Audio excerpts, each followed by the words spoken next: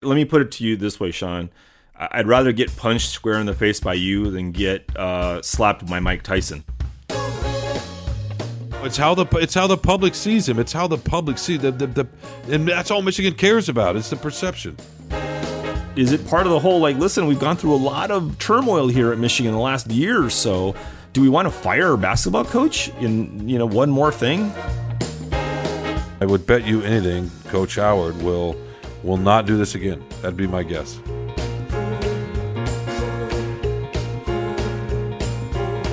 Hey folks, welcome to Free Press Sports with Carlos and Sean. Carlos, we have it's not that we don't have serious topics every week, but we had a bit of news come out of, Madison, Wisconsin, right? On Sunday when Michigan played Wisconsin, lost to Wisconsin, and then we watched, I don't know about you, I don't know if you were watching live, I was, but just kind of watching in shock as the handshake line turned into a melee and fracas, whatever you want to call it. Juwan Howard, the coach of Michigan, ended up taking a swing at Joe Krabenhoff, the assistant coach with Wisconsin, and the Big Ten took, a day and a half maybe to figure out what to do about it and handed out suspensions for Howard in 5 games for 3 players, including Musa Diabate, a forward, and Terrence Williams, also a forward for Michigan, at a game each, and then guard Jacoby Neath for Wisconsin. Greg Gard, the Wisconsin coach, was fined, Carlos, $10,000. Juwan Howard was fined $40,000. So that's what the Big Ten decided in conjunction with Michigan and Wisconsin. And there is a lot to go through here and to talk about. And I just want to get your thoughts, I guess, first, just kind of off the top of your head. Yeah, it was shocking, really. And I think, Sean, when you wrote about it, you've written about it a few times now.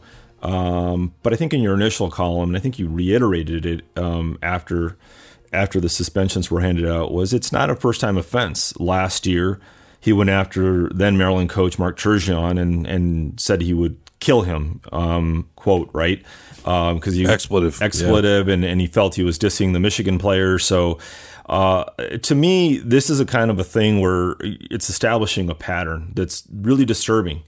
And if you want to buy into all the rah-rah, Michigan man, Michigan mystique, we do things right, we don't tolerate this, student athlete this, whatever, examples, I think you have to take this more seriously. I don't think 5 games is adequate. And especially this happens, this is the clip of the week. This is the news in American sports of the week. Everybody's talking about this. It sets the world on fire. I don't understand, and I know Michigan said it'll revisit the punishment after the 5-game suspension for the regular season, heading into the Big Ten tournament and afterward. So I think they're probably buying themselves some time to think about what they want to do. But I just don't understand how you take a swing, pretty much unprovoked at another coach on national TV. Your players follow your example, and you think 5 games and $40K is going to do it. Yeah, I don't know about the money. I don't know what's a reasonable amount of money to get fined in that situation. But I focus more on the games. I didn't think he should coach again this year, right? I think they should have said that right off the top when they passed it down. Maybe Michigan just didn't have the stomach for it. I'm not sure. But they did leave the door open. They did say they were going to reconvene after the end of the regular season, which is in a couple of weeks, more or less, and then decide if he were going to coach in the Big Ten tournament. But to me, that if you're being cynical, Carlos, you read that, you think, well, they're just going to take the political temperature and they're going to see if anybody's still talking about it.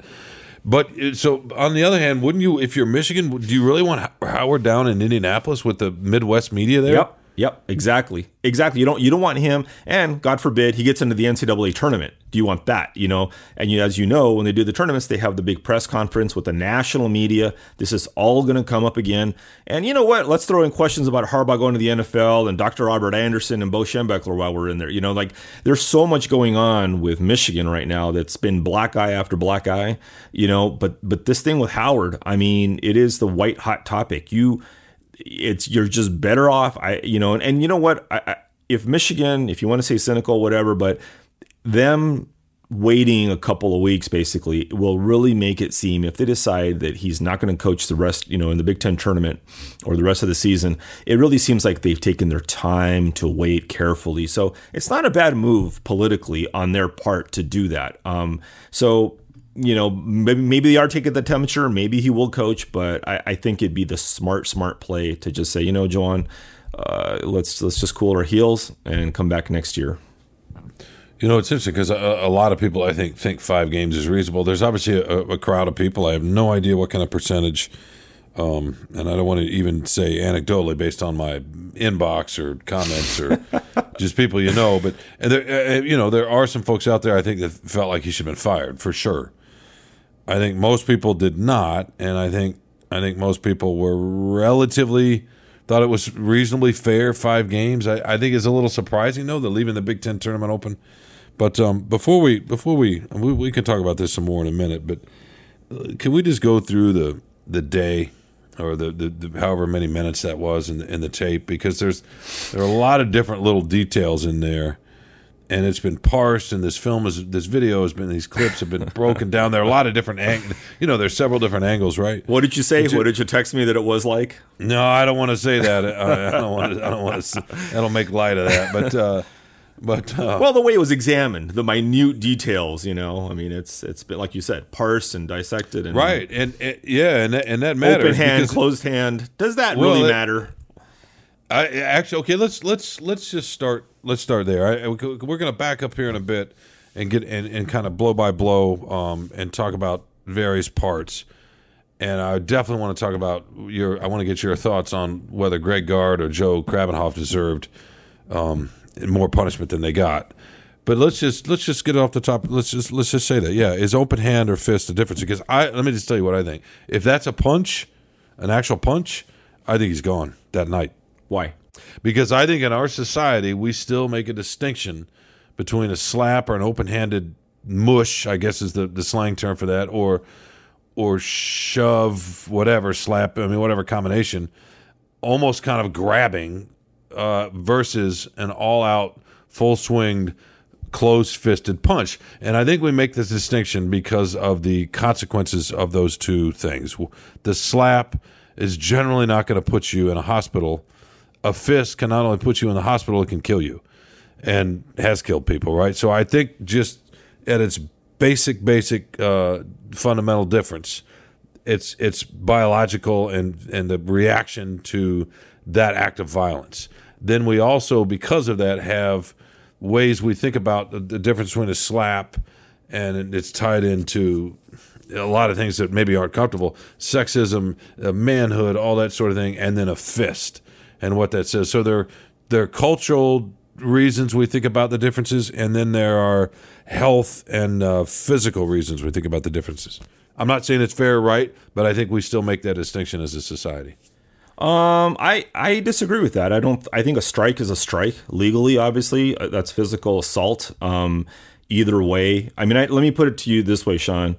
I'd rather get punched square in the face by you than get slapped by Mike Tyson. Let me put it that way. So it depends on who's doing the slapping.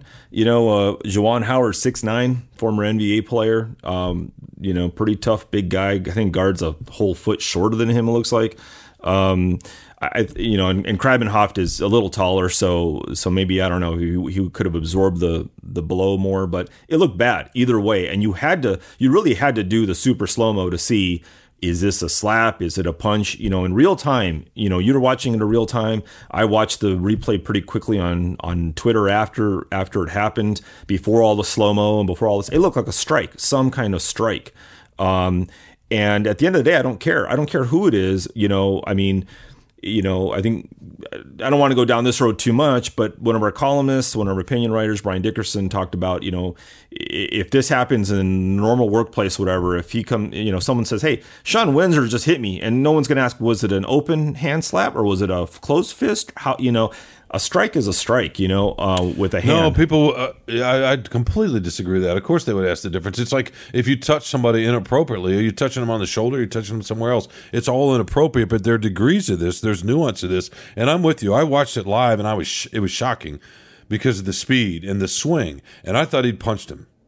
That's what I thought when I was watching it live. I was watching the game because I was going to write about Michigan in relation to its NCAA chances. So I was assigned to that, right? So I was there already, and obviously the whole column changed. But when I remember sitting kind of back. I was on the edge of my couch. Excuse me. I may have had my laptop, and I remember when it happened, I kind of sat back and just thought, "Oh my God!" And then when I saw the replay and realized I thought he was done in that moment. But then when I saw the replay and saw it was an open hand, I thought, okay, he's got a chance to survive, and he did. And if it had been a fist, he would either knocked him out, or there would have been stitches and blood, or a huge bruise. And the power of that, the visceral power of that image, just like what happened with Ray Rice. Ray Rice was in trouble when word got out what he'd done, but he wasn't in the kind of trouble that he got into until the video leaked. And it's a visceral thing. If Krabbenhoft, they had blood coming down his cheek, or if he dropped to the ground, that is it for Howard. That's completely it. Yeah. He doesn't survive that night. Yeah. And to me, that's the difference. The other thing too is, in self-defense classes, they talk a lot about, and they tell this to women specifically, but they talk a lot about if you're going to make a strike, you do it with an open hand to the side of somebody's head, to their ear. You can puncture somebody's eardrum by doing that kind of force. A closed fist punch, you can easily hurt yourself. You can break a finger. You can hurt your wrist. In fact, if you're fighting with somebody, if you've ever taken any kind of martial arts training, whatever, they teach you actually don't punch straight ahead. You punch with the bottom of your fist, almost your palm. It absorbs the blow better, and definitely a side strike with a hand it's more of a defensive move rather than an offensive move, but it's pretty effective. You see it in MMA fighting every once in a while too. They're wearing gloves, so it's a little bit different, but you're right, Sean. The visuals of it, if there's blood, and who knows if Krabbenhoft says, "Hey man, guess what? I have a concussion. I'm suffering from some post." Traumatic issues or whatever, or my hearing's not right. Who knows? That can still happen. Who knows? We don't quite know the extent of what the repercussions are of that strike. So, I agree with you that the visuals do matter. But to me, a strike is a strike. The way I always look at these things is imagine Krabbenhoft is your brother, right? And would you care did you care if Juwan Howard had a closed hand, or if he struck him, he attacked him, and here's the other thing that saved Juwan Howard. Of course I would care, because the damage there's an enormous difference in the damage. Absolutely, I would care. It's like the difference between getting stabbed in the shoulder and shot. It's just, of course I would care. A punch, a punch is not always the same. You don't land a punch square all the time. There can be a glancing thrown, but the wrong punch is deadly. Yeah, right? Yeah, but he's not a professional fighter. He is not like squaring up on him. It was a quick throw. It could have easily, if he'd thrown a punch, he could have missed. He could have just hit his cheek or his ear, or whatever. He connected with him in some way. But here's the other thing too, right? The Wisconsin students, they didn't turn it into Malice in the Palace. They didn't rush the floor. If that had happened, and you're talking about optics and how things look and how they play, that would have escalated this to something entirely different. The fact that they were restrained somehow and didn't go on the floor and attack the Michigan players or Juwan Howard or the other coaches, that it remained a team melee, not, students getting involved. And so you have to give Wisconsin students there at the arena some credit for showing some restraint, at least. That for sure would have changed things. But let's stay on this topic of optics and what we could see and what we couldn't as we kind of go through this, and we can just start at the beginning. Well, first of all, let me give your opinion. You think he should have been fired? I don't think so. I think that the thing I forgive him a little bit for is that it wasn't, Greg Gard wasn't innocent in this whole thing either. Wisconsin wasn't, and he, at the bottom of it, Greg Gard started it in a way, because he's the one who puts his hand on his elbow, whatever it was. And Howard was loaded for Bear 2, waiting at the back of the line. You normally start at the front of the line with the coaches. So they were both into it, but Gard kind of push the issue. So I wouldn't say, it wasn't like he just leapt out of his seat and started throwing haymakers and attacking people. I wouldn't have had a huge problem with him being fired, but I think that, like I said, the second incident, I could see where, listen, if he's contrite, bring him back another year, and I doubt he's going to do something like this again. It shouldn't have happened this time after last year's incident with Maryland, but I don't know. What do you think? Do you think he should have been fired?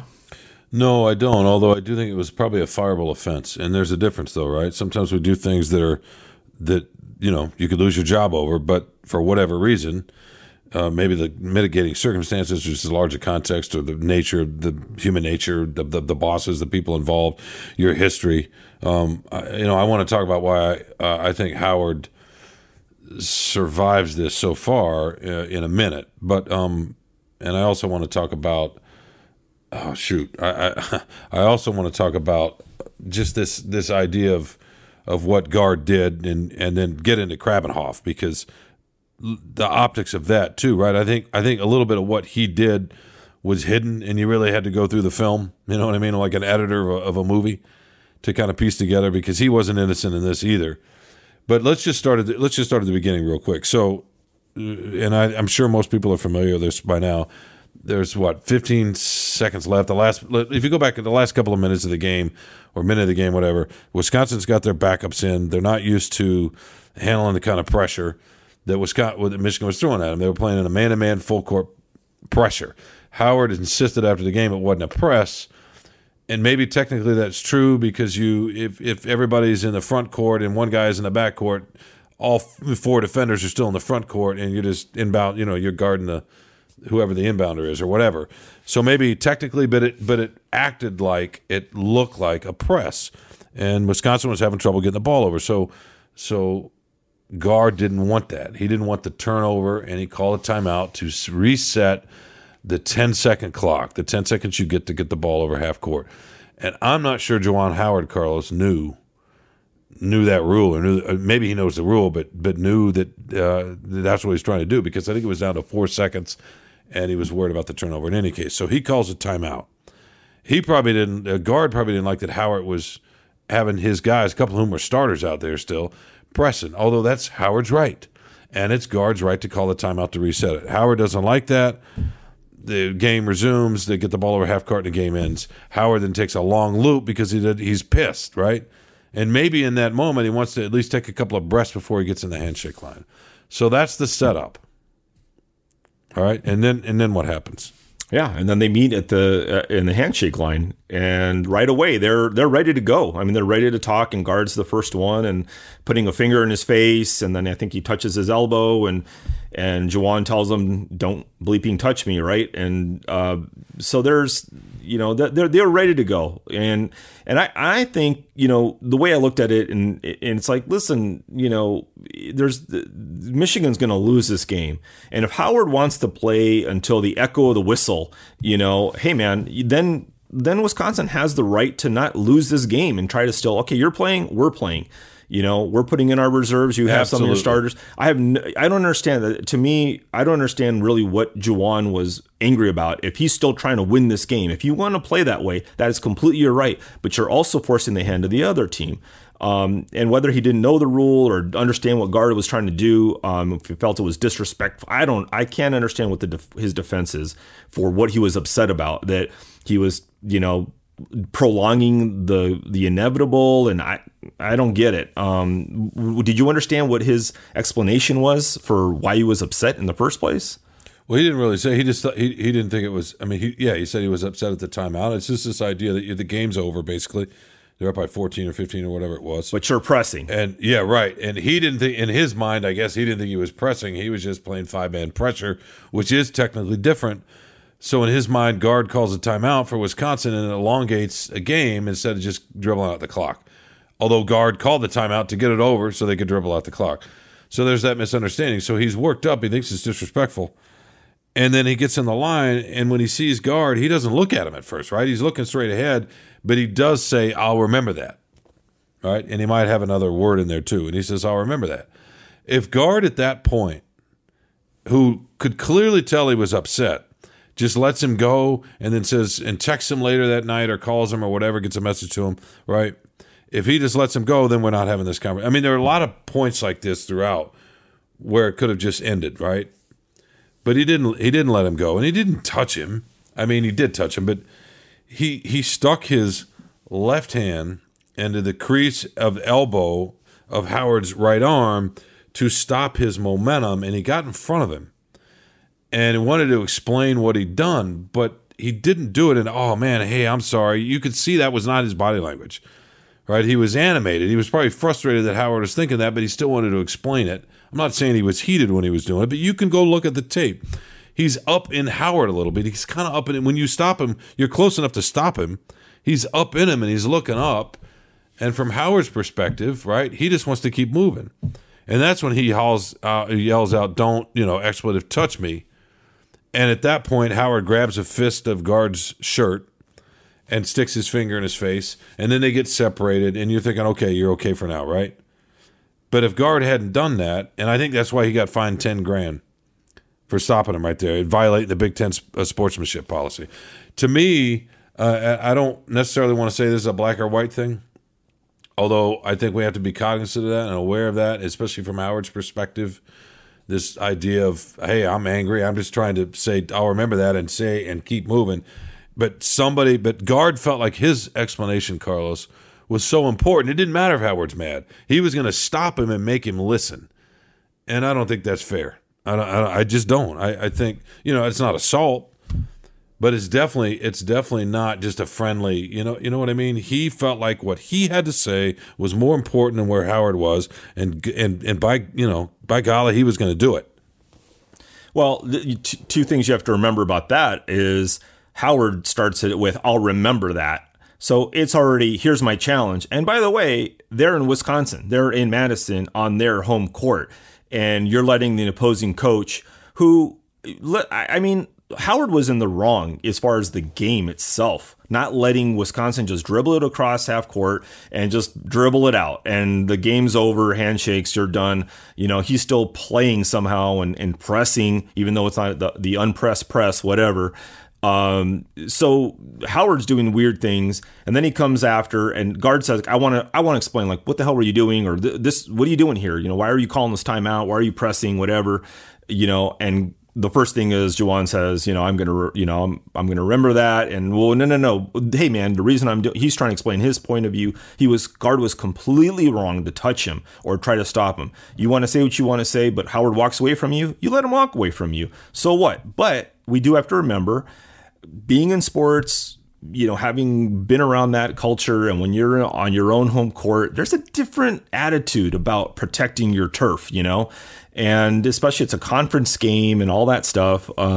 So I can kind of understand Guard's perspective in that regard. You're not walking away from me. I got to tell you something. You're in our gym. He was completely wrong to do it. But I think basically when the justice was meted out by the Big Ten, money kind of talks, and there's no suspension for Guard, and it's a measly $10,000. They're basically siding with Guard in Wisconsin, saying, Michigan was more at fault here than Howard. Yeah, that's a good place to stop, because I want to talk more about that and get back into Krabbenhoft and the players and just Howard in general a little bit more globally. But we need to take a quick break, and we will be right back. My name is Kerry Jr. II. I'm a podcast producer and reporter with the Detroit Free Press, and now the host of Freep's new weekly podcast, On the Line. Our job is to understand the issues and the people that the issues affect in our state and region and tell the news. I want Detroiters, I want Michiganders, I want Metro Detroiters to hear themselves and maybe get a sense of peace in this podcast. Maybe not in the topics we're covering, but in the sense that we're the Detroit Free Press. And you can come here to know what's happening and trust that we're going to tell the truth, give you the facts, and do it authentically. We're going to give you the voices that are in those areas, whether it be in Owasso, or it be in Petoskey, or whether it be in Birmingham, Warren, Grosse Pointe, Southwest Detroit. We're going to give you what it sounds like to be there. So every Friday in your feed, wherever you get your podcast, when you press play, we want this podcast to sound like home. We want it to sound like Michigan. We want it to sound like Detroit. I think that's all I got. So let the journey begin.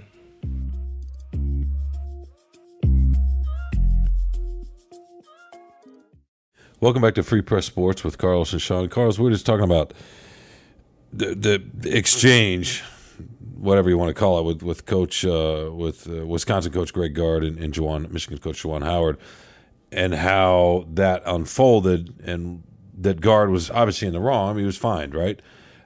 Before we move to the next phase of this, do you think Gard should have been punished more severely? Because I think he should have gotten a game just to send a message that you need to be aware enough when somebody's that upset, you let them go. Sometimes you just got to let people go. Your opinion doesn't matter that much in that moment. You can find a different way to get your opinion across when things are a little bit more settled, right? He wasn't reading the room or the circumstance, or frankly the history of our society in a way. Yeah, I mean, as you remind me all the time, my opinion doesn't matter. So yeah, that's for sure. I mean, in that moment, it's hard to expect that of somebody to read the history of racial relations in the United States when you're dealing with Juwan Howard. But yeah, I think you're right. I think I expected Gard to get about a game, somewhere around there in a $50K or something. And my guess was like Juwan was going to get Howard's going to get like $100K and probably maybe through the Big Ten tournament or something, or through the season. So they both kind of got off light, I guess, in some ways, initially. Yeah. But Gard, yeah, they should have given him a game. He was in the wrong for sure, and it takes two to make this happen. So, yeah, I think he should have gotten a game for sure. Yeah, because if he keeps walking, again, this is not to excuse what Howard did, 15 seconds later at all. It's just to point out that if Gard lets him keep walking, then we probably aren't having this conversation at all today. It's like, oh yeah, God, you see, Howard got a little upset with the coach the other day for calling a timeout, and that'd be it, right? So, but right, and I think if Gard if he hadn't touched him, if he had just been yelling at him, and it might have ended up the same either way. If Gard doesn't touch his elbow, the crease of his elbow, and they just start yelling at each other, and he's pointing his finger at Juwan Howard's face and all that, there's probably still some sanction from the Big Ten. I don't know if that would necessarily be worth a game. But like I said earlier in the previous segment, the fact that it didn't turn into the malice of the palace with the student storming the floor and going after that would have been so terrible. And then it would have been, well, you guys incited this, both of you just by arguing, even if they didn't touch each other, even if there was no, blow thrown or whatever. And that's where I think that's the big lesson out of this, is that all coaches and basketball coaches are just kind of really sometimes super hot under the collar. It's such a thing for them, emotional, but that's the big lesson I hope that everybody learns, no matter what level you're in, is don't forget the malice of the palace is only so far away, and the Pistons with Jeremy Grant and with LeBron, that whole thing, I mean, that it wasn't Jeremy Grant, it was Isaiah Stewart, right? Isaiah Stewart. I'm sorry, Isaiah Stewart. And I remember talking when Little Caesars Arena first opened, and I talked to some season ticket holders. I remember they were upset that at the Palace we could just walk around. Now they have all the security and you can't get to the floor certain ways. It's really so much different. I said, do you remember Malice of the Palace? That's why they don't want you to just have free reign to get onto the court, or for the players to get up into the stands so easily. We have to learn from those lessons, whether you're college, whether you're NBA, whatever it is.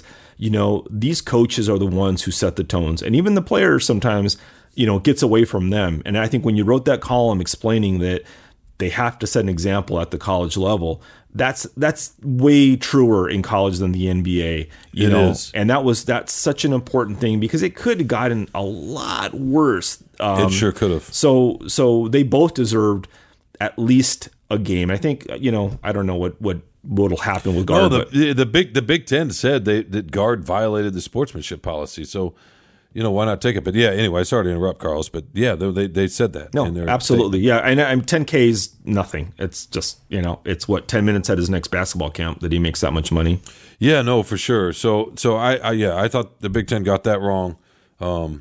I felt like Michigan probably should have added just the rest of the season, whatever it is, whether it's a game or two at the Big Ten tournament.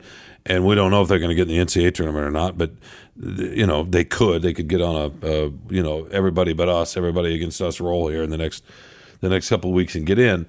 But so that happens. 15 seconds later, more or less, maybe 12 seconds later, whatever it is. I can't believe we are even talking about this in terms of seconds.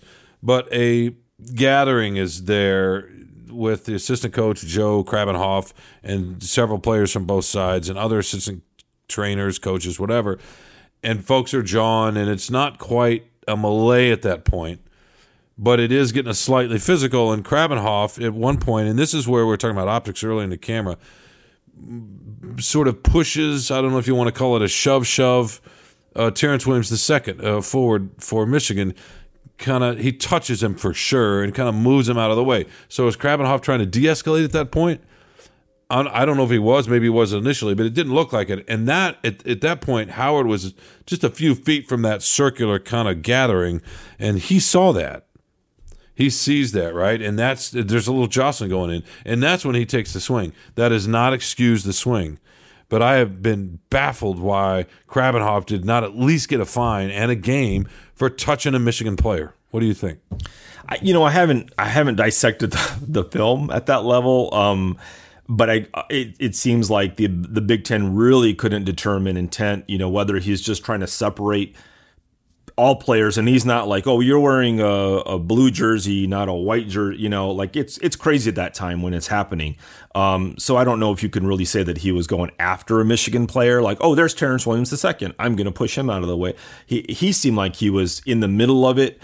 So maybe, I don't know. I didn't look at the film that much, but I think the Big Ten basically decided it, hey man, if there's an injured party here, it's Krabenhoff, isn't it?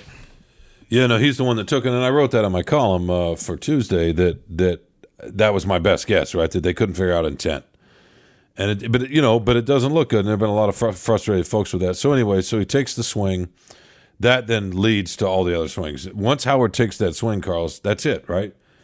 And then it gets really ugly. Fortunately, for not very long. It did, right? Moussa Diabate took a couple of swings. Terrence Williams took a swing, but after Neath took a swing at him, Neath's swing is much harder to see. Some folks call it described as a sucker punch. I don't know, but So what do you think? Let's stay there with the players for a second. Was one game enough for them? Yeah, I mean, I don't have a problem with one game, I mean, and I think that it all goes back to especially Juwan Howard. What do you normally see? And this is where your point about Krabenhoff is like, was he helping or hurting? But with Juwan Howard, I mean, what do you normally see whenever there's an altercation? Is the coaches are the ones who are the voices of reason. The coaches are the one rushing out there, pushing their own kids back, their own players back. The sideline, everybody calm down. At almost any level of sports, they're always trying to be the calm, the influence of peace and reason. And instead, you have the coach leading the charge. And I don't remember exactly. I mean, were there comments made after the game by the Michigan players, whether it was Diabate or Williams? It was something I thought I saw some comments, but I'm not sure if that was a response to sticking together as a family or something. Yeah, that was Hunter Dickinson, the center. Hunter Dickinson talked about. He's like, we're a family. We're gonna stay as a family, protect each other as a family, that kind of thing. Yeah. So it's the bunker mentality, and that's understandable. I mean, anybody who's played in sports and you've ever been into had a problem with a team and it's been a little bit physical, there is that. Yeah, we're in the same foxhole kind of thing, and we're defending against a common opponent, an enemy, and this and that. So it tends to happen, and that's why it's so important for coaches to be the peacemakers and the voice of reason and calm everybody down and get them back to their sideline and make sure these things don't get out of hand. But it's like, this is when your coach is throwing fists or throwing hands. Well, guess what we're gonna do? Like, it's go time. I mean, you're gonna follow that example. So. It's really too bad that that this had to happen. But I think like your initial question, a game is probably enough to teach these kids, and a game in their careers means a lot more than 5 games probably in Juwan Howard's career. Well, at this point, yeah, I think it's enough in the circumstances. The Big Ten, I think, was trying to send us a message, right? Send the college sports, the teams that play in the Big Ten, but everyone too that follows and loves college sports. That like to your point, the coaches set the tone. It doesn't mean the players aren't responsible for their actions. They obviously are. And I would argue, and I wrote about this a little bit in Tuesday's column, that if Diabate had taken a swing in the handshake line, just a guy he was shaking hands with, just unprovoked, or maybe they're trash talking earlier in the game and he was carrying a grudge into that handshake line and just hold off and swung, he probably wouldn't play the rest of the year, right? So the context does matter. It would be a lot more than one game, but because he took his swings in the middle of a melee that was at that point started, not maybe it started, but that one instigated by Howard's swing. The Big Ten took that into account. The same with Williams, the same with Meath. And if they're 30, if that's the NBA, and Dwayne Casey takes a swing, and Isaiah Stewart and Jeremy Grant both take swings, they're not going to get the same benefit of the doubt, right? Because they're considered adults, fully grown adults, and Casey's going to get what he gets, and Grant and Stewart or whatever would get. We've seen precedent with that in the NBA. Artest got the whole season. Some of his teammates got 30 games, 50 games. It's a very, very different thing. Oh, yeah, for sure. In the NBA is, obviously there's the whole different thing with the pros and the brand you got to protect. And in the NBA, man, if you don't hand out, stiff punishments in the NBA, it's going to turn into MMA. There'd be fights every single night and it'd get out of hand. Even hockey, how much there used to be a lot more fighting in hockey, and that's really toned down. These pro teams the pro leagues understand, what they're about and who they have to market to and all that stuff. So it makes a lot more sense, from that perspective. And college is not quite the same, but yeah, for sure, it would make a difference, being pros, being adults, being grown people who are paid a lot of money to have more reason. And coaches, Juwan Howard is a professional who makes a lot of money. He's a grown adult. That's why of course he'd suffer more serious consequences. And also, let's face it, Moussa Diabate, he's a freshman, and he doesn't really matter that much to the Big Ten. It's not that big of a deal, but Juwan Howard's one of their big name star coaches. So. You have to make a little bit more of an example of him, but you have to probably give him a little bit more of the. You have to give him a little bit more of the benefit of the doubt in some way, like you would any other high profile coach. So it depends on who you are.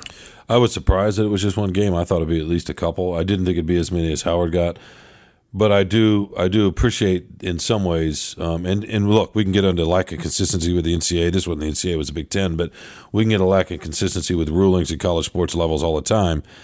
And hypocrisy, et cetera. Somebody pointed out the other day that Kofi Coburn, the center for Illinois, got suspended 3 games for selling paraphernalia when he thought he was going pro last summer, right? So it's just in the context of this, and that does seem a little ridiculous. But I think by pinning it on Howard and to a much lesser degree, and I didn't think fairly, Guard, that Guard, as we said, should have gotten a stiffer penalty. Same with Krabenhoff.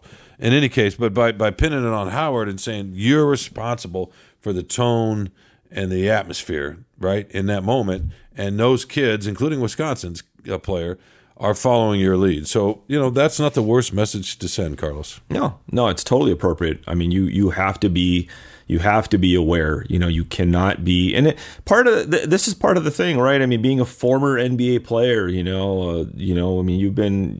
you've been in the battle a long time there, and there's a different. My career was short; it was about 1.5 years, but other than that, yeah, not you, but Mr. Howard, Juwan Howard, obviously. There's you got to stick up for yourself. We just saw it, obviously, with Stewart and LeBron. Going at it, and you protect your turf, and you got to stick up for yourself and all that stuff, right? That's part of the mentality. And that's part of, I think, what makes probably Juwan Howard a good coach too, is, that toughness, that competitiveness. I think that's what probably resonates with some of his players. And it's hard to get that out of somebody. And he's a first time head coach, right? So, he's learning his way a little bit, feeling his way. I'm like, maybe this is, I can't be as quite as emotional as I'd like to be. And it's something you got to learn sometimes throughout your coaching tenure. No, you do, Carlos. I'd like to talk about why I think Howard survived this and why he wasn't fired, why he just got the suspension. I'm talking about from Michigan's, obviously, from their perspective. And I want to ask you a little bit about just this whole idea. If he's at my coffee shop, if he's at my restaurant and does this, my office, he's gone, right? The difference between regular workplace and sports, I want to ask you about that a little bit. And then maybe one other question. We also need to, I want to get your thoughts on what happened out at the Oakland Hills Country Club and the fire and what those plans are. Can we come back, take one more break, and kind of wrap up the Howard stuff and get into Oakland County or Oakland Hills? Yeah, good plan, Sean. Oh, okay. All right. We will be right back. Hello, I'm Phil Friend, the host and producer of Spartan Speak, a podcast collaboration between the Detroit Free Press and Lansing State Journal focusing on Michigan State sports. Each week, I'm joined by the OGs of the MSU podcasting game, Freak beat writer Chris Laurie and LSJ sports columnist Graham Couch, as we discuss and dissect the latest sports news coming out of East Lansing.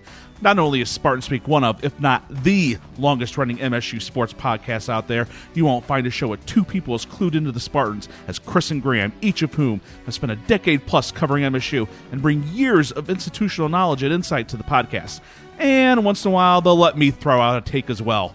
Along with discussing the latest news, we'll break down the Spartans' last game on the hardwood and the gridiron. What went right? What went wrong? Jet sweep. Again? For both Mel Tucker and Tom Izzo, get you ready for the next game, make predictions, and so much more. We can also guarantee at least one reference to Kalamazoo every podcast. So if you haven't already, download, subscribe, and listen to Spartan Speak on Apple Podcasts, Spotify, Google Podcasts, or on your podcast app of choice. Welcome back to Free Press Sports with Carlos and Sean. Carlos, you were talking about Juwan Howard and learning things and who he is and what kind of coach he is. And I think that, there's a lot of thought out there about why he wasn't fired and what saved him. I think, is it some kind of privilege? Is it fame, celebrity, whatever? I think that we're talking about his track record. Okay, so yes, he screamed at a coach last year, but he didn't touch him. So the first time he's touched somebody. If he does it again, he's gone, right? I don't think this is any kind of three-strike policy. I understand the context of him losing his cool, but that was also in the context of college basketball coaches in general screaming at their own players, at the refs, and not other opposing coaches generally. That's pretty rare. But so you put it in that. But I think what really saved Howard in this instance is not just the fact that he's a good coach. It's the story of his life, right? It's the narrative that surrounds him. The smile, he's got that sort of sweet, innocent smile. I'm not saying he's an innocent human being or a naive human being, but he, from the first time he got to Ann Arbor as a member of the Fab Five, and the story about being raised by his grandmother, and all that, just how he was a little, more mature than some of the other Fab Five members, whether that was fair or not. How he carried himself in the NBA, just Juwan Howard, nice guy, So I think that, right, If this is Tom Izzo, is this a different conversation? Oh, yeah. Because people have ideas about him already. People don't really think about that with Howard. I mean, the Mark Turgeon with the Maryland coach he yelled at last year, that was people like, oh, okay, that's a little, right?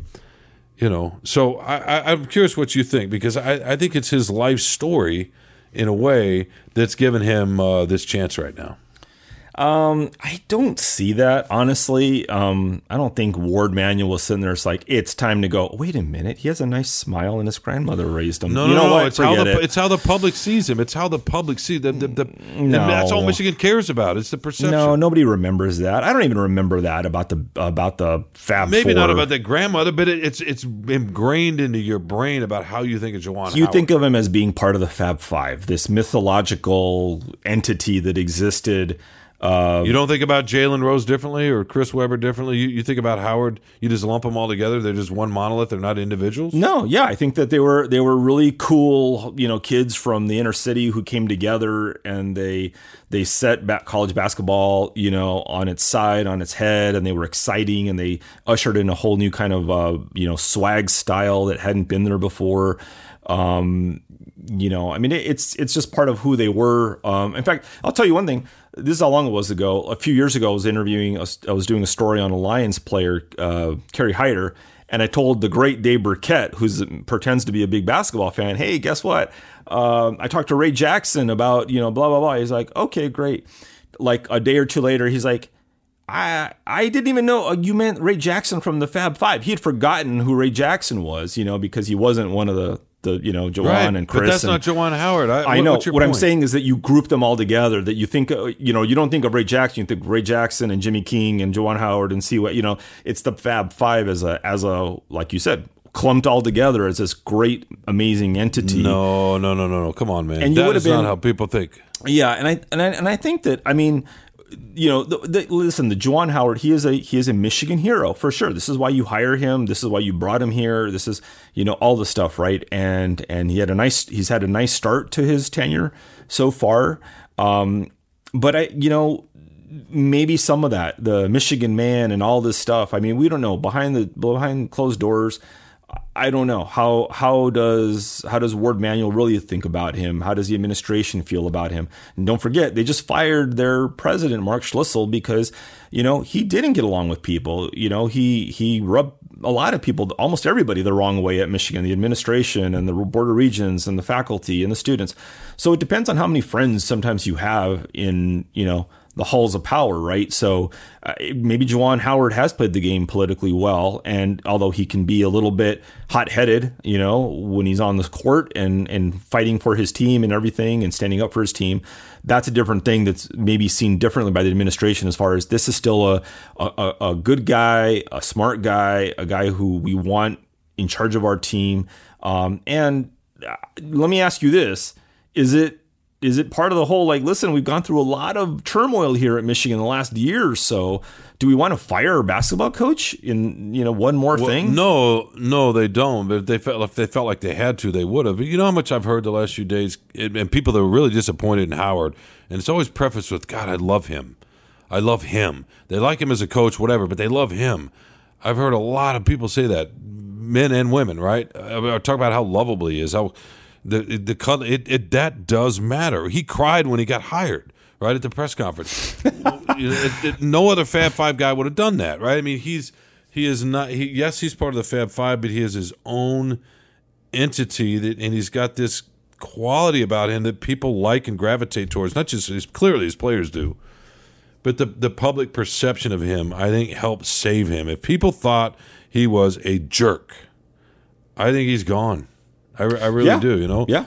I really do. I think Michigan takes the temperature. I mean, most big universities do. But Michigan, the image, right? It's just so important. Yep. But let me ask you this: what about this notion of and this is tricky, and I want to talk about separating out with work too. But what about this notion? I've gotten so many emails from people about, okay, if Juwan Howard were white, he would have been fired.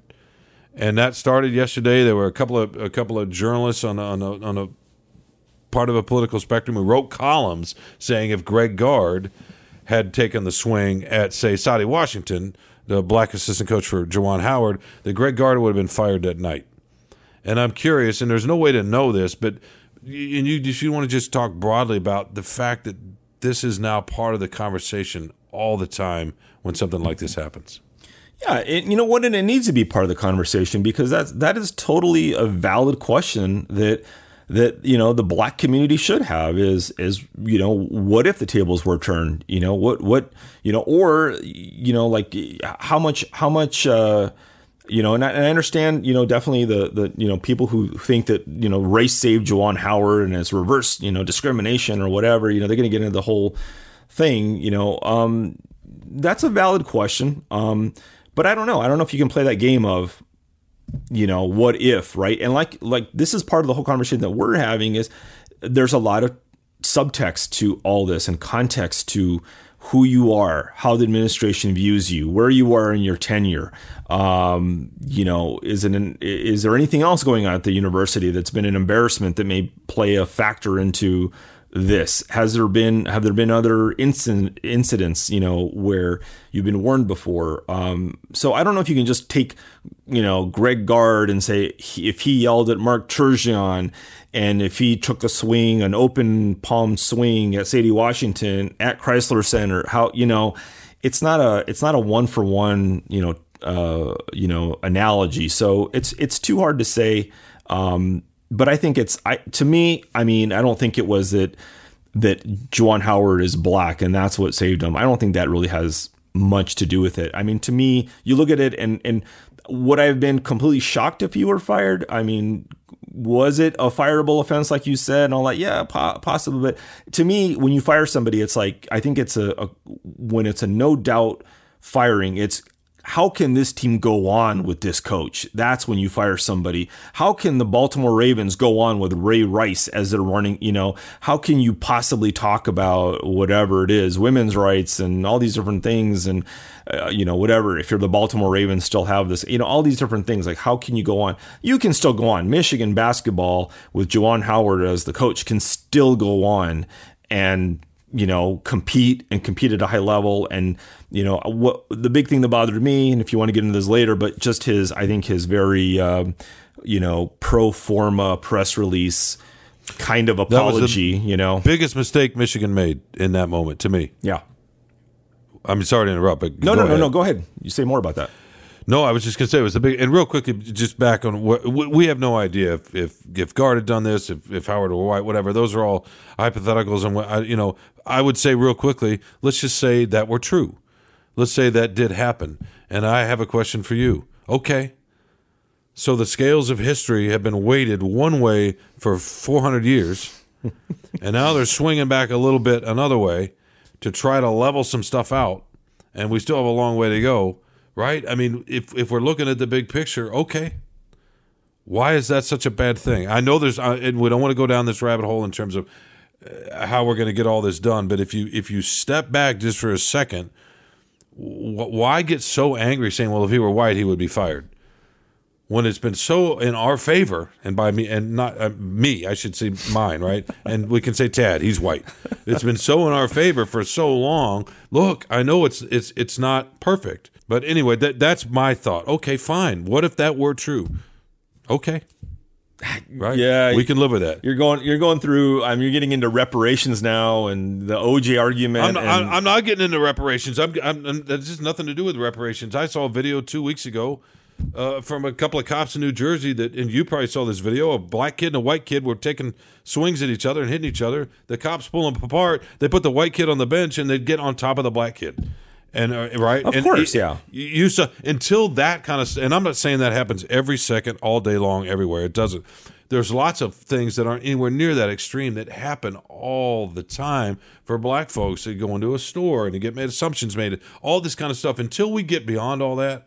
And I know we're trying, but until we get beyond all that, this is part of who we are, and we gotta figure our way through this. It's not easy. It's painful for a lot of people, but the idea that our reaction should be, well, what if Gard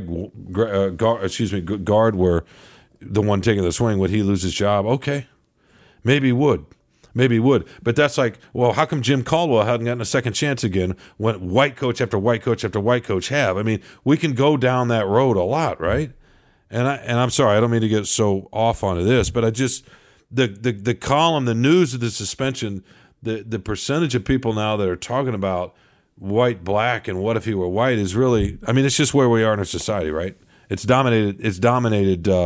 At least the reaction to the column I wrote Tuesday. And I think this is the place where it's like it's I don't know if the comment section is the right place for it, but if it spurs some kind of discussion and discourse, legitimate, people trying to understand each other, trying to understand, well, what do you mean by this? And what do you mean if he was, if he were white, he would have gotten fired? There are questions that need to be asked sometimes. I mean, my wife and I were talking about it the other day and when it happened, and a friend of ours on Facebook, posted something about it, and it spurred a discussion, between ourselves about that. And people come from different places of understanding. So, I think if we can engage in these discussions, if columnists or whoever out there write about these things with legitimate, perspective and the goal for better understanding from whatever side you come from, that's good. That's something that helps hopefully people. And I'm sure you've gotten this. And sometimes I'll write something that's a little controversial, and sometimes you do, I'm sure too. And sometimes you'll get an email from a reader. Most of it is you're an idiot, you don't know what you're talking about. But you'll get a few of them that say, hey, I never thought of it this way. I think I don't necessarily agree with you, but thanks for making me think of something a little bit differently. That's what we can hope for. So hopefully this leads to that. No, and I understand that the people want fairness, and unfortunately fairness is not objective, right? It's a subjective thing in a lot of ways, but I understand that, and mostly though people want the same opportunities. That's probably the real thing. Last thought on this real quick, Carlos. I mean, let's just say that happened and Guard were the one taking the swing in that situation, and he did lose his job. It would be because the University of Wisconsin didn't think that was the right look, right, in the larger context of the society. And that's, again, that's a much different conversation. Not different, but it's just a longer conversation. I just wanted to get your thoughts on that because it's become such a part of this. Last quick thing on Howard, Carlos. Should we start applying the same workplace rules everywhere else to the sports world? Right. No, I mean it's apples and oranges, and even in industry to industry. It's apples to oranges. I mean, you and I even, compared to a lot of other jobs, we have pretty high profile jobs. People kind of know who we are, and we operate in a very public forum.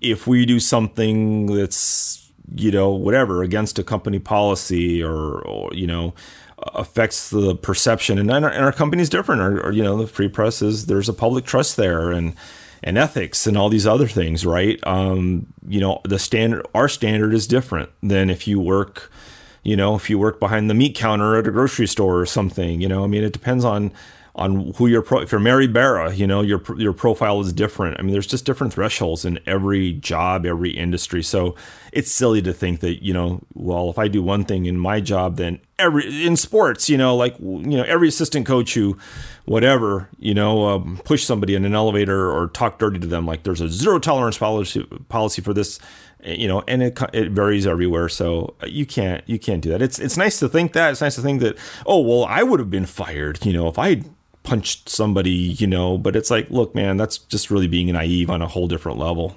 Yeah, and it's just the nature of sports too, especially sports that involve serious physicality, and basketball does, not quite like football, but it does. The idea of competition, and that we want, and part of coaching, we want people right up next to the edge, feeling as much, not rage, but adrenaline and sort of, oomph and competitive spirit as possible without becoming a sociopath. We want them right up next to it and preparing your body for pain and all that sort of thing. And then it just spills over sometimes. If Juwan Howard and Greg Gard and Joe Krabenhoff were at, I don't know, Big Ten Media Days where there are no games, right? And they're hanging out in Indianapolis and they're in a hotel lobby and Howard takes a swing, then he's probably in jail, right? But if he does it in the context of that competitive atmosphere, then he's going to get suspended. I mean, that's kind of how I look at it. I'm with you. Silly is the right word. And all these folks that say, well, if he's done it at my work, okay, fine, but that's not your work. Yeah. Yeah, it's a completely different atmosphere, and you're right. It's bred into them. It's bred into every athlete and coach to be competitive, but I do think that's one reason that we think of coaches like John Wooden much differently than coaches like Bobby Knight. The coaches who set a high standard and high example for their players and for themselves are remembered differently in history than coaches who were kind of out of control and abused their players and were difficult with with other teams and coaches. So who do you want to be? And there's that line, and I think, like, my wife's not much of a sports person, but sometimes she looks at some of the ways that, I hate to say it, but especially college basketball coaches and the way they act. And she's like, what's going on? Why are they so upset? I mean, they are just ranting and raving. And I mean, even someone like Coach K, who's generally sedate, he's angry.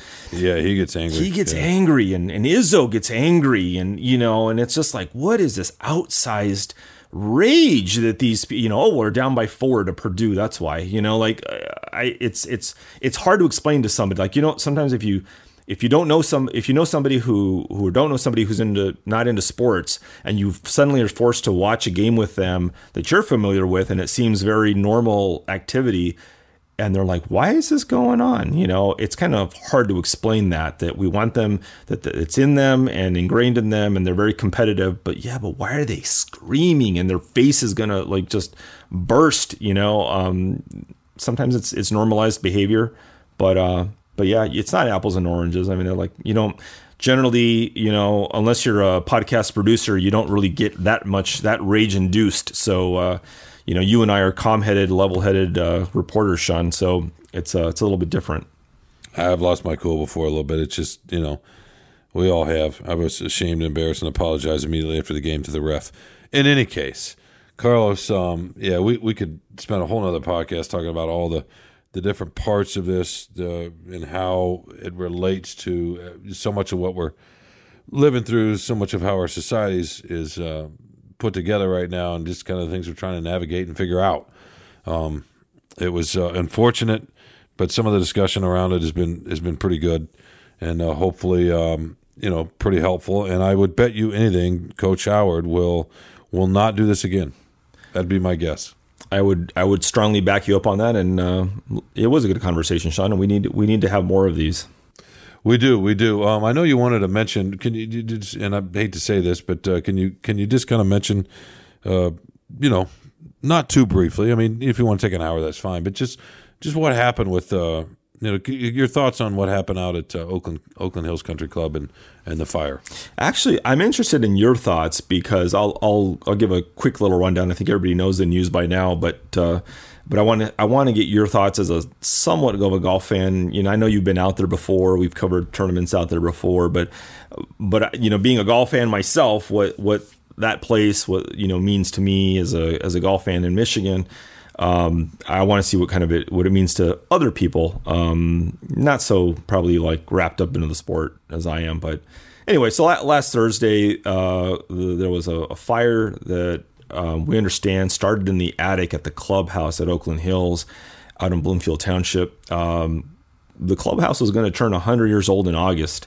So it's an iconic clubhouse. The back porch it's a copy sort of George Washington's Mount Vernon home, tall pillars, 2 stories, just as beautiful. If you're a golf fan, you recognize the clubhouse. And so the whole thing pretty much is burned down. It hasn't been officially stated, but the Free Press has reported, talking to fire officials, that it's pretty much a total loss. And now they're going to, we talked to the club president on Monday this week, and after the board met a couple of days after the fire, they decided to rebuild the clubhouse as a replica of what it was before. And it was a grand structure, over 90,000 square feet, 2 stories plus a basement, just a massive, massive structure. So it's going to be a huge undertaking. It'll take at least a couple of years to finish. And the big thing is that they're pursuing a U.S. Open. They could get one as early as 2028. And they're saying that it shouldn't affect that goal of trying to land a U.S. Open.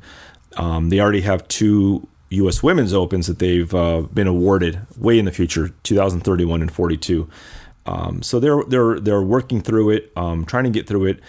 But it was just, if you're a golf fan, I think it was a sad day because you've either been out to tournaments there. They have lots of different tournaments, some high-end amateur tournaments. They've had major after major, 17 majors in the history of the club, 6 U.S. Opens. They've had the Ryder Cup and the PGA Championship in the last 15 years or so. So, but from your perspective, Sean, what has that clubhouse meant to you? What do you think it means to golf fans? And will you miss it? Do you care? Is it just a golf thing? Yeah, you don't want to hear my take on that. I do. It's probably going to get me in trouble. I'm sure there are golf fans that were really sad to see it go. And obviously people that play it, and maybe people that have never even been there, or maybe people that have never played it but just been there for a tournament. But I separate out. It's partly the way I grew up, Carlos. The working class mom with a chip on her shoulder, who actually liked golf and played little mini courses and so forth. But I struggle with clubhouses in general, just the idea of them and my associations with them. And I separate them out from the courses, all right, because of the idea of exclusivity. And I know we've come a long way with some of that, but even now it's just financially exclusive.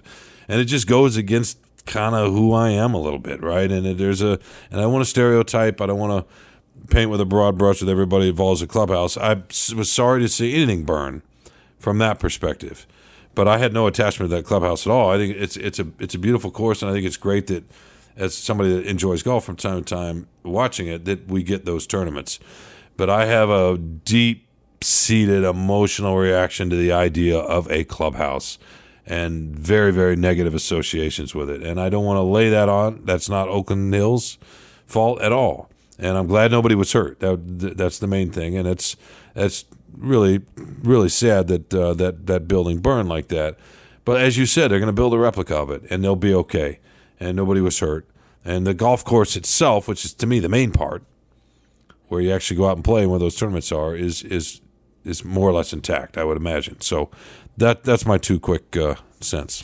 I think that's really valid, and I did hear get some reaction from readers about this as, this is just a bunch of, rich entitled people, and they exclude people, and they only have the people in there who they want and their members and all this stuff.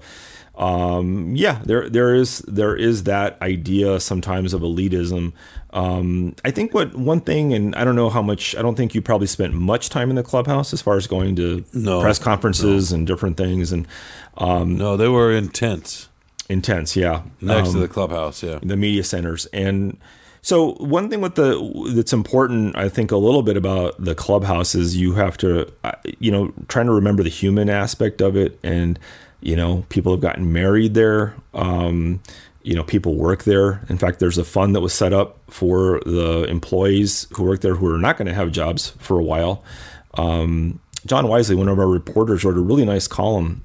I believe it was the day of the fire. I saw that. That was good. Yeah, it was his first job when he was 11 years old there, and his dad had to work there for, I think, 43 years. He ended up working. So there's a lot of continuity among not only the membership, but also the staff and the people who work there and get their first jobs, their last jobs. I'm all for the staff. All for the staff. Yeah. The memories, even, the guests who are not necessarily members, but go there for different events who are invited. And so there are things wrapped up in beyond just, these are snobby people and Judge Smales or whatever, and I have to say, from my experience, and I've been to a lot of different private clubs, I never had that feeling at Oakland Hills. That was my experience, and I was there not only as a working member of the media, but also I've been there on social occasions. Yeah, for sure. It's not reasonable. It's not rational on my part. No. But I totally, it's valid. I mean, I totally, like I said, people chimed in and said, I have problems with clubhouses and private clubs and all these different things.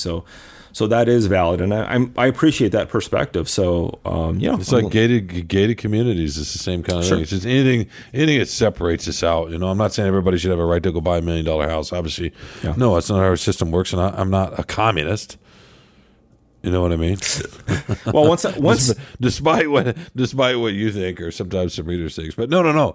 In any case, look, man, we promised Dad we were going to get under an hour, and I think we're right there just about. So we got to do our favorite thing real quick. I just want to say, it to take me 10 seconds.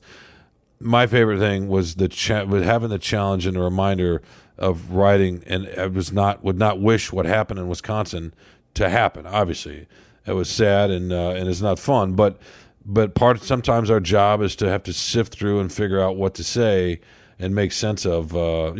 Maybe make sense of is a little overly dramatic, but just have something to say and be fair and be thoughtful. And we don't. Not everything we write. A lot of times we're writing a game column or whatever, writing about a coach or a player. So the challenge of writing about what unfolded in Wisconsin is a reminder of the part of the job that's difficult, but also can be fulfilling in a way if you figure out something to say that you think is at least reasonably fair and thoughtful. And that's kind of how I felt. So that was my favorite thing. Let me ask you one thing about your favorite thing was, so you said you were watching the game live. So I'm assuming you're watching the game live and you're rereading your column about Izzo and clicking on it to give yourself more likes and clicks. But at what nanosecond did you realize when that happened, like I'm writing, and like how long did it take before you realized I have to write something on Sunday night? Oh, you mean it scrapped the whole game in the NCAA and everything? Well, I was already putting a column together off the Michigan-Wisconsin game because I hadn't written about Michigan as much in relation to the NCAA and their chances to get in a tournament. So that's what I was working on. Oh, okay. Yeah. So I had to watch the game as part of that. So I was, so I knew. I mean, I was working Sunday, and that was part of the deal. I just had to switch. I realized that I was going to write about that when he took the swing, because even when he and Guard got into it, I've occasionally seen coaches kind of fuss at each other a little bit or have a 2-second handshake or whatever. That was a little bit more because of the way they kind of grabbed each other. But even then, I thought, that's not a column. It wasn't until 10 seconds later when he took the swing. That's when I realized, okay, this is all I'm writing about. Yeah.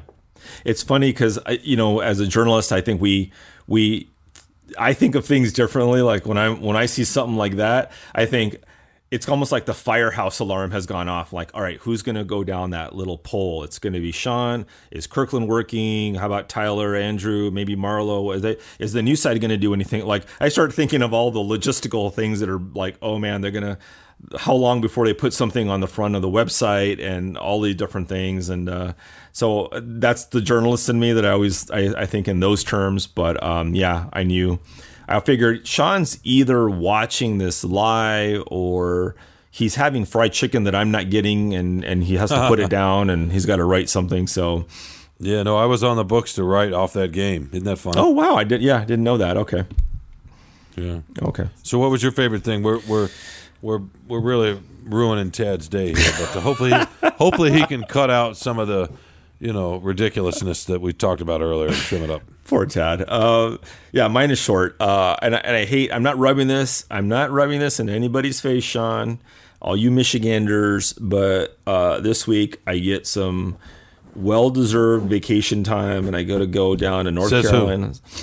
Mostly me. I mean, well, Mick McCabe says I worked part-time for a few weeks. So it's so you're going to Carolina, North Carolina. Going down to North Carolina to see my family, play some tennis with my sister, and get away from the stupid gloom. I'm so tired. We have had a little bit of sun, but it's either been cold or rainy and mostly gray. And today, as we record this, it's very, very, very gray and rainy. It's one of the ugliest days we've had in a long time, and I'm just tired of the stupid winter blues. I'm ready. I'm ready for some sun. I'm ready for and not to go back to the Oakland Hills thing too much, but it made me think a little bit about golf. And it's like, boy, it seems like it's going to be 3 years before I can play golf again. And I don't really play that much golf anymore, but just even the hope of playing golf, I think, is sometimes uplifting. So going somewhere where maybe I can hit a tennis ball and it's not going to end up in a little snowball or whatever, a puddle is a nice thought. So I'm really looking forward to it.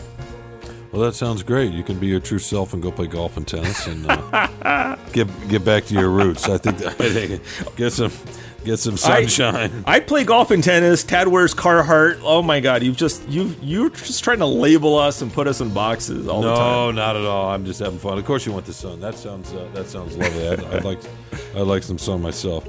Well, listen, Carlos.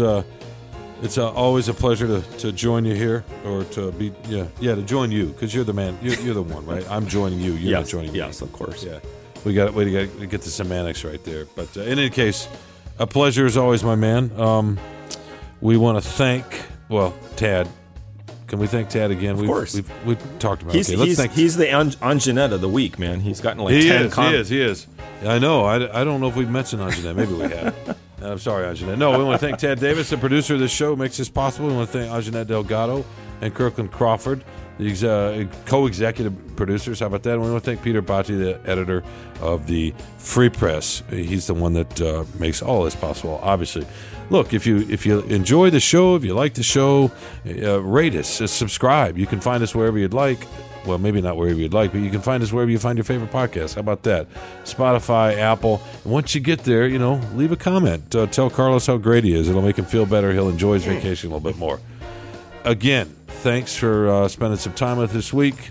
Thank you, Carlos. Thank you, Tad. We will see you next week.